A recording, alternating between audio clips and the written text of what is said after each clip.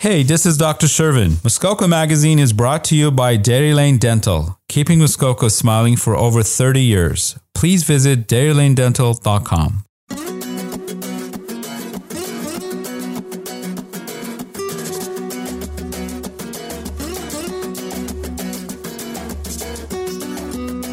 Hey there, thanks for joining me.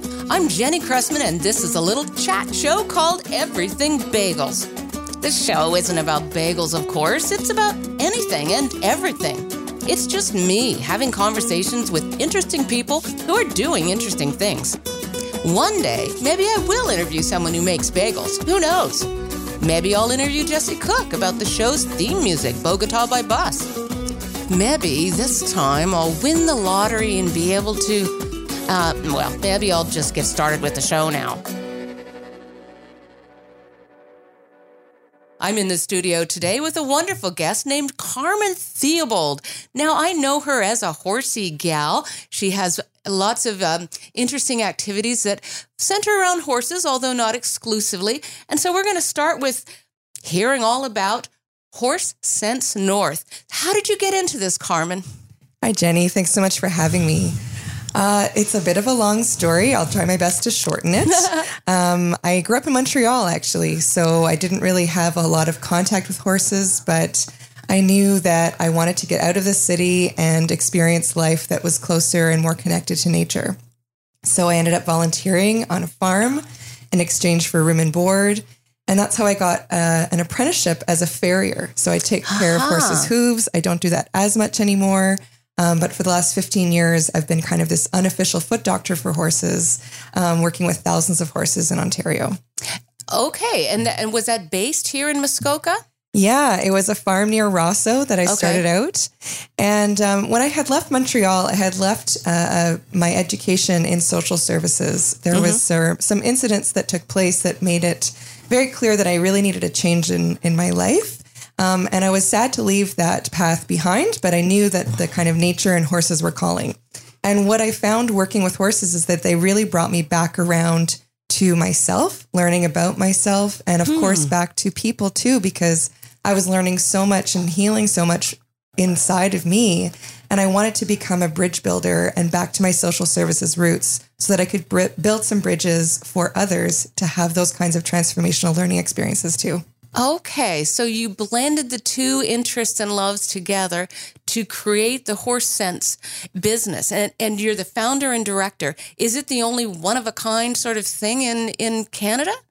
I'll say yes and no. Okay. There are many kinds of equine therapy or equine facilitated learning, but I'll say that they all offer different approaches, and some are kind of like distant cousins of each other. So maybe someone has already experienced some kind of equine facilitated learning or equine assisted learning, but the approach will be very different. So the common theme would be a horse, and maybe there's no riding, like for instance, Horse Sense North, we don't offer riding, but we offer some kind of personal growth, leadership, team development, trauma recovery with horses. Okay. The way that we go about that might be very different. So we'll say yes, that it is unique, and that there might be common themes.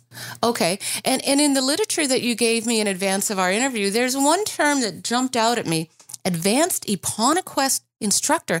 What the heck is that? Good question. So when I decided that I wanted to do this work, of course, it wasn't just me wanting to pull it out of my own hat. I wanted to further my education. And so I'm very gratefully exposed to lots of different kinds of equine work like this through my role as a farrier, because I'm going to barns all over Ontario and kind of chatting with all kinds of horses and people all the time. And I decided that the education I wanted for this work was the most important from this woman named Linda Kohanov in Arizona. And she has Eponequest worldwide. And that is how I became an advanced instructor with her and her program. So I take elements of her program and incorporate it with my own twist because of my background and kind of my own lens. But a lot of the material that I use comes from Linda. And I'm so grateful I had the chance to go and study with her directly in Arizona. In Arizona, wonderful. That would be exciting. And you also have other things that are related to other programs that are international, the herding. Can you tell us a little bit about that? The herding? Yeah, how you look at the different roles of people. Oh, thank you. Yes. Yeah. So this is one of Linda's frameworks that I'm certified to teach, and it's the 5 roles of a master herder. 5 roles of a master herder. Yeah. Okay. I knew there was something about herding. Yeah. So this is a leadership model that is really relatable, simple, effective, and yet not always easy, but really worth learning about. I actually just did a presentation of this with the YWCA staff yesterday, and they gave me permission to mention them. Yeah. So it's just really wonderful to see it in action with teams. I love working with organizations and teams with this model in particular. And then with Linda's permission, I transformed this leadership model into a self-care model. So for self-leadership. Okay. So I have a self-guided online course that offers that, as well as integrating it into the in-person programs with the horses.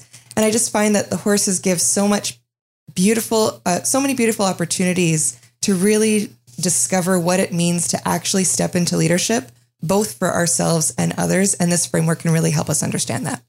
And you do have some interesting videos and also testimonials on your website. Can you just tell people where to find your website so they can learn a little bit more in depth about some of your programs? Absolutely. So our website is horsesensenorth.com. That's HORSESENSENORTH.com. And I have a testimonial section. We also have some videos throughout the page. Probably the one that I want to draw people's attention to the most is from our pilot program that we ran last fall for first responders.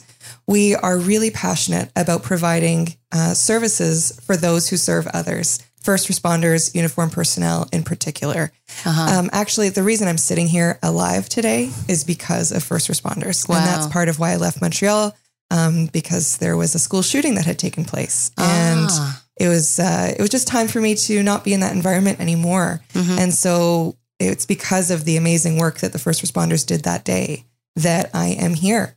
So you're giving back. I want to give back to them with this program. That's right. So you also have used trauma healing as part of various elements in your programs, and one of them is the trauma recovery program for first responders, but another one is the post-traumatic growth and self-healing from that perspective. Can you talk a little bit more about what you're doing with those programs? Sure. Well, I think there's an element of healing that's incorporated in all the work we do, whether it's online, whether it's in person without horses. And of course, the horse work is the most.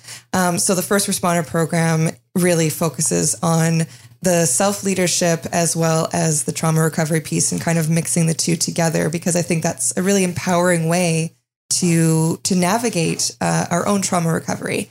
And then the horses give us those embodied experiences as well. Other programs that involve that are, and this is not directly with the horses, but I am certified as a self-defense instructor as well. And having that trauma awareness, being trauma informed, and just trying to have that lens no matter what work I do is very important. So of course, when I am teaching self-defense, whether it's individual sessions or group work, that's a huge part of it. And I think a lot of people who may be wanting to learn about self-defense, but are a little bit intimidated because of very understandable reasons, this could be a really nice approach where we take it absolutely at someone's own pace with that lens of really understanding our body's responses every step of the way. Well, self-defense is really such an interesting dynamic to teach. I remember being in a course years ago, and it was a sequential one. It wasn't just one day. And the instructor said, okay, during this week before we meet again, try to practice some of the self-defense moves that we've been studying. And one woman put up her hand and said, should we do that if we think we're going to have to use it on the partner in our house? And I thought, oh my goodness, what people are living with. So she was in the midst of trauma in dealing with a situation like that. So self-defense is a really important piece. And the whole aspect of trauma-informed, can you explain a little bit how that might differ from regular self-defense courses? Absolutely. I think you nailed it, Jenny, when you gave that example. We never know who it is that we might be interacting with, what their history is, and what they're living through in the present moment. Yeah. Perhaps they are experiencing intimate partner violence or any kind of abuse situations that are occurring in their life. And so having that awareness that we don't know that person's story. It's so important to be respectful every step of the way, to have a very consent-based approach. I'm not going to just spring an attack on someone. Yeah. Having it slowed down so that we can actually be capable of learning. That's a big piece. Whether we're currently experiencing trauma or have had trauma in the past, that can change how we're able to absorb information in the moment, because our body's responses will shift based into that survival mindset. And so slowing it down in a way and teaching it in a way that we can actually integrate without it being overwhelming or hyper stimulating allows us to really take that information in a much healthier way. And I think that a lot of self-defense instructors can sometimes miss that piece, because it can be a very active and engaging and even fun activity. Oh, yeah. As long as the person who we're teaching and learning with understands that sometimes our nervous system takes over, our body's responses take over. Right. And we have to go at the pace of our body, not our goals. Yeah. Yeah. You're right. It can be fun too. We ended up breaking a board with our bare hands at the end. One big karate chop, blammo. I broke it in 2 places at once. Had a little bit of stuff going on there maybe. But so people, if they need to slow down, then they can just go and maybe sit with a horse for a while or something like that.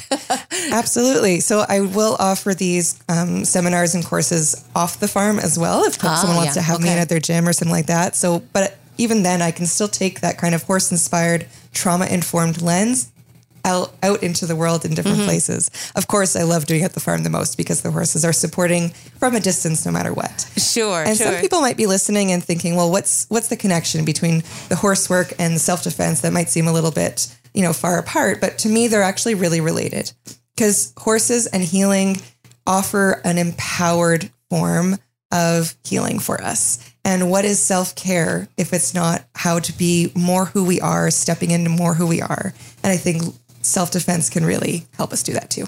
Okay, we're going to put a pause there, Carmen, and we're going to slow down the interview for a moment while we take a break for those commercials. And then we'll be right back with more Carmen Theobald talking about Horse Sense North on Everything Bagels. Bye for the moment. I'm Dr. Shervin from Dairy Lane Dental, and you're listening to Muskoka Magazine. Hello, and welcome back to Everything Bagels with me, Jenny Cressman, talking with the interesting person of the day, Carmen Theobald. She's telling us about Horse Sense North, her business. She's the founder and director of this very intriguing endeavor that is just a little north of Huntsville, close to Berks Falls on the way to Magneton. I was up there recently for an open house, and I was impressed with the facility. The arena especially is a lovely space. Is that where you would do some of your self-defense courses? Yes, definitely. And I think that, as you pointed out earlier, it really offers a nice environment to be learning, whether it's with the horses or doing self-defense or anything else, because we get that view of the farm. The horses are there supporting from a distance. And of course, my partner, Aquila, he's a chef and caterer and feeds us mostly farm-to-table ingredients. Yes, and lovely food. Yes, I remember that from the open house. So he is involved in the business in the background a little bit. Does he also come forward and help with some of the courses? He mostly does background things, but he does do a lot of the work with the horses. He kind of helps bring them back and forth for programs. And he's always the one who's the favorite by the end of the day, because he is feeding us. Yeah, especially those cookies. Oh, my land. So you also have a yurt out there. Do you use the yurt for some of your programs too? Yes, for sure. The yurt we put up in the fall, and it's allowing us to do year-round programming. So it's a warm, cozy space that we can then go and be cold with the horses and come back and get warm and eat in a nice warm space. And of course, even in the nice weather, it's just a beautiful environment to do some of the human-to-human pieces if we are doing a horse workshop day. Okay, so human to human, but also human to horse. So tell me a little bit more specifically about how the human to horse interaction works, because I think some people are a little bit nervous about such a big animal stepping on their toes or whatever. And that's totally fair. So whether it's a private session or during a workshop, there's always a human to human portion before the horses get involved. And there's never any riding. I know I said that already, but often people are like, when are we riding? But I think that there's a lot that we can learn without being on their back, and sometimes more. And so the way that we learn with the horses in our programs, it's always when they're at liberty. So they have full choice and voice in how they're interacting with us. And that allows for tremendous amount of conversation, relationship to unfold, learning about ourselves with their very authentic responses to us. So as we kind of prepare in our human to human portion beforehand, we're also learning tools and skills that we get to then practice with the horses to help us lean into that relationship that we're starting to build with that being who's in front of us. And all of those tools, all those skills are applicable in our day-to-day life with other people. So we can kind of build those bridges together, both to the horse world and then back to our human world with a little bit of horse sense. Okay, yes, that's the name. It's a good one for sure. And the program that you do, the 5 roles of self-care based on the herding theory, that's very intriguing as well. Can you explain a little bit more about the 5 roles? Oh, I'd love to. This is really my favorite piece of the learning that I was able to receive with Linda.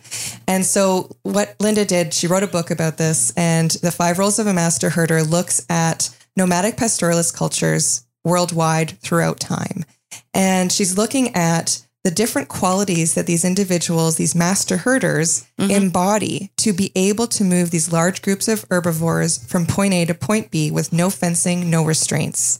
And so we can then take that and really apply it to our human lives that are maybe not in those nomadic pastoralist cultures, but still, how do we really navigate this masterful leadership, not just with others, but with ourselves? How can we lead ourselves with these 5 roles? And this is why I wanted to transform it into the self-care version. How can we lead ourselves to wellness? Really learning about these 5 different roles of power and social influence, really, but in a way that's for the good of the herd. Okay. So can you identify the 5? Is there like a short name for each Sure. one? Yeah. So the 5 roles, and I hope that anyone who's listening wants to learn a little bit more, because just hearing the names, they can sound a little ominous sometimes. Okay. But to know that they all have their strengths and challenges, and they all are important. It's not like I have one role, you have one role. We all have all 5 within. It's just how much are we using them? Are they under-functioning, over-functioning? Maybe we need a little more muscle mass in some to help us get in balance with others. Right. So it's all about finding the balance among the 5 different aspects. Exactly. So the 5 roles are the nurturer companion. So that's kind of the one where we come with heart. The sentinel, that of awareness. The leader, stepping out in front and leading. The dominant, which is pushing from behind or creating space. Different. Very often we'll talk about leadership and actually be referring to qualities of the dominant, but they're 2 distinct separate roles. And the 5th role is that of the predator. So creating a final ending, creating an endpoint to something. Different than a boundary, it's more of a conclusion.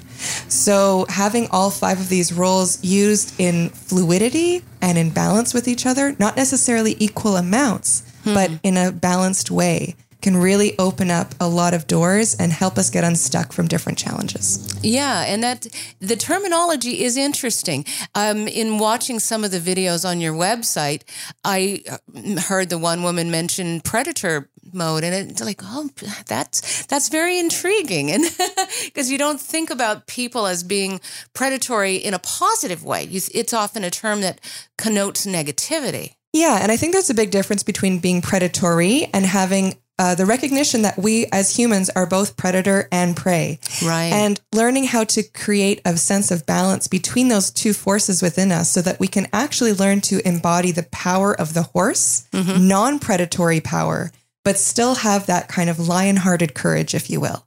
And so how do we integrate ourselves to be fully human, to be whole, to fully step into who we're meant to become?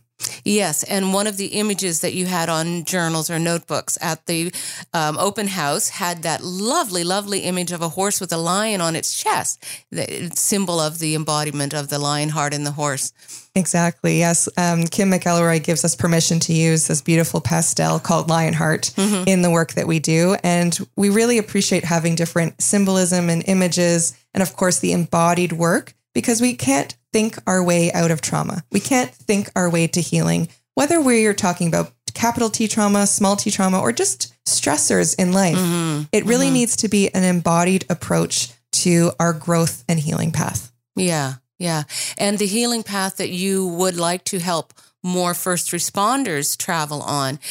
That's part of the Above and Beyond program, yes? Yes. So we had 5 years of putting that program together with lots of collaboration and advisement from mental health professionals and first responders themselves.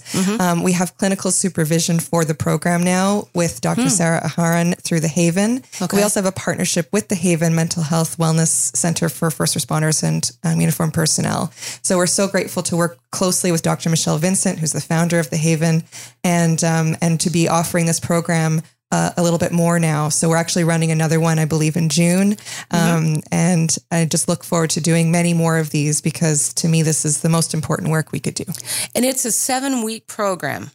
So do people come and live on site or find accommodation nearby or just travel back and forth? How does that work logistically? Well, we have a partnership with the Huntsville Comfort Inn. So they are very generously supporting our programming by offering some different rates for people coming to our Horse Sense North programs. Wonderful. And the 7 weeks, it's not the whole time at the farm. The week 1, it's 4 days.